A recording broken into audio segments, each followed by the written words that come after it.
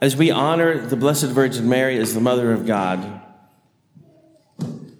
these days after Christmas encourage us to acknowledge more than the amazing miracle of the Incarnation, that God is made man, the Word made flesh. The second person of the Holy Trinity has come into the world and taken unto himself a human soul, human nature, human body, human will, human intellect. There's so much for us to consider, to marvel at. One of the most beautiful and succinct ways to capture that mystery is by simply honoring her as the Mother of God. Because in 3 words, we acknowledge that she really is his mother, and he really is God.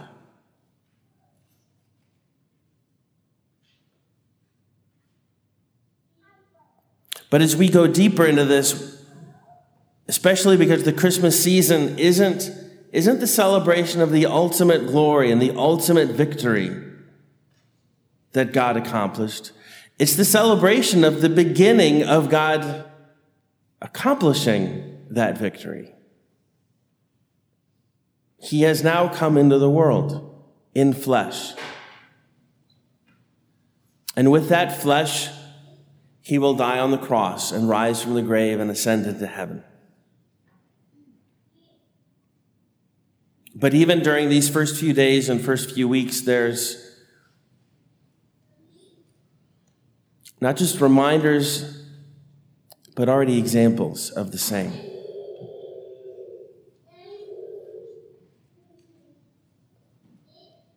The church celebrates great feast days, usually with an octave. 8 days of celebrating the same feast.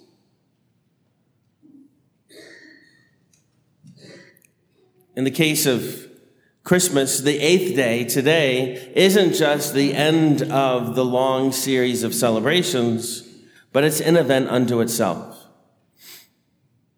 You heard it mentioned at the last line of today's gospel, verse 21 of Luke chapter 2. When 8 days were completed for his circumcision, he was named Jesus, the name given him by the angel before he was conceived in the womb. The way it reads, it sounds like a coda. It sounds like a conclusion to the previous passage, just a way of summing up these events. Right after that, in verse 22, we go to the presentation in the temple, which we heard on Sunday. And after that, the finding of the child Jesus in the temple, which we also heard on Sunday. But this one line, just 24 words, describes something worth a little more attention. When 8 days were completed for his circumcision, he was named Jesus, the name given him by the angel before he was conceived in the womb. Even the very event seems not to be the focus, but rather his name and the visit of the Archangel Gabriel to the Blessed Virgin Mary.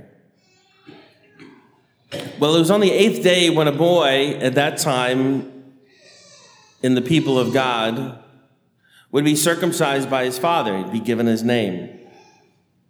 It's not merely a religious ritual or something cultural, but by it he was inscribed in the covenant of Abraham.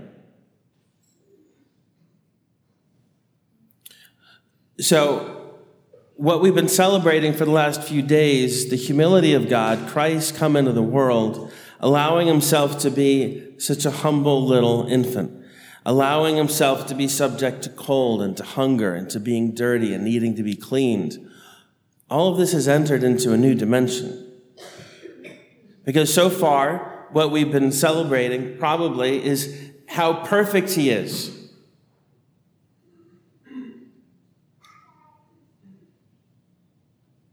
He's the perfect man who will offer up the perfect sacrifice after working perfect miracles and giving us perfect teaching.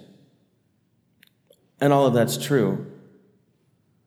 But in his circumcision and being inscribed into the covenant of Abraham, we see Jesus Christ permitting himself to be identified as one of us, as a sinner.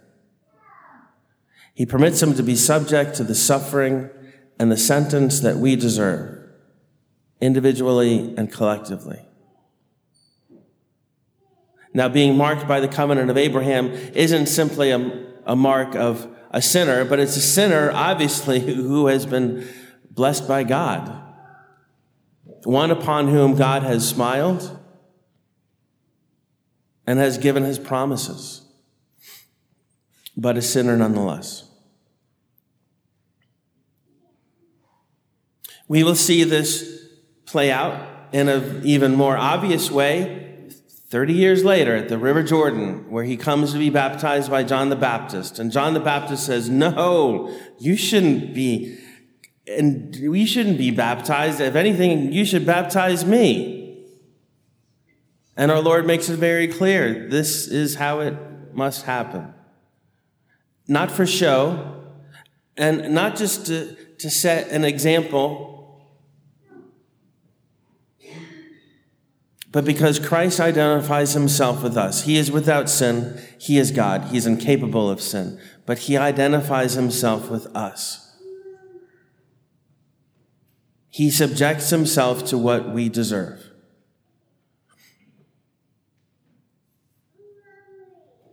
And then all of this sees even more obvious fulfillment. Remembering that in the circumcision on the 8th day, when his blood was first shed, and Mary, like any mother, probably shed a tear herself, just as any mother does when her child is pricked by a needle that isn't understood or has to undergo the scalpel in the hospital long before there's any awareness of what's going on and why.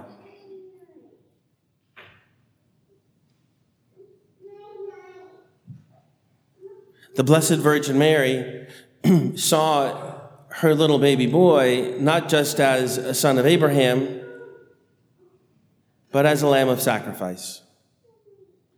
And the same mother would see the same son shed his blood on the cross for our salvation.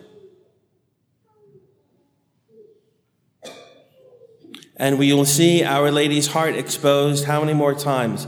At the presentation, where the prophet Simeon will even tell her heart will be pierced. And again, the next scene at the finding of the child Jesus in the temple, where for 3 days she looks for him, having lost him.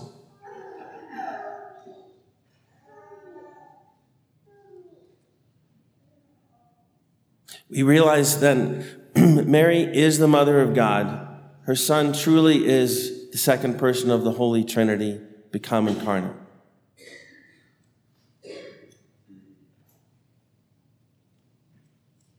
And because she is the mother of God, she is also the mother of sorrows. Because she will see firsthand what the world does to him, what we have done to him by our sins.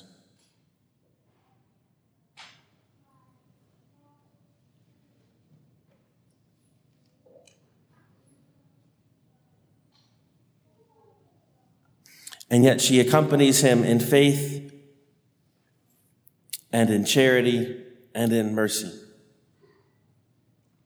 Confident in that message the angel gave her and in every message that God ever sent her from heaven.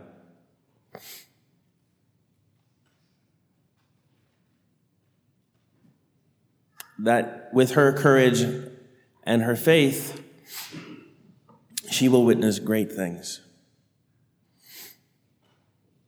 So on this first day of the year, we hear those words in a whole different way, that Christ has come to shed his blood, to offer his life in order to make all things new. In the name of the Father, and the Son, and the Holy Spirit. Amen.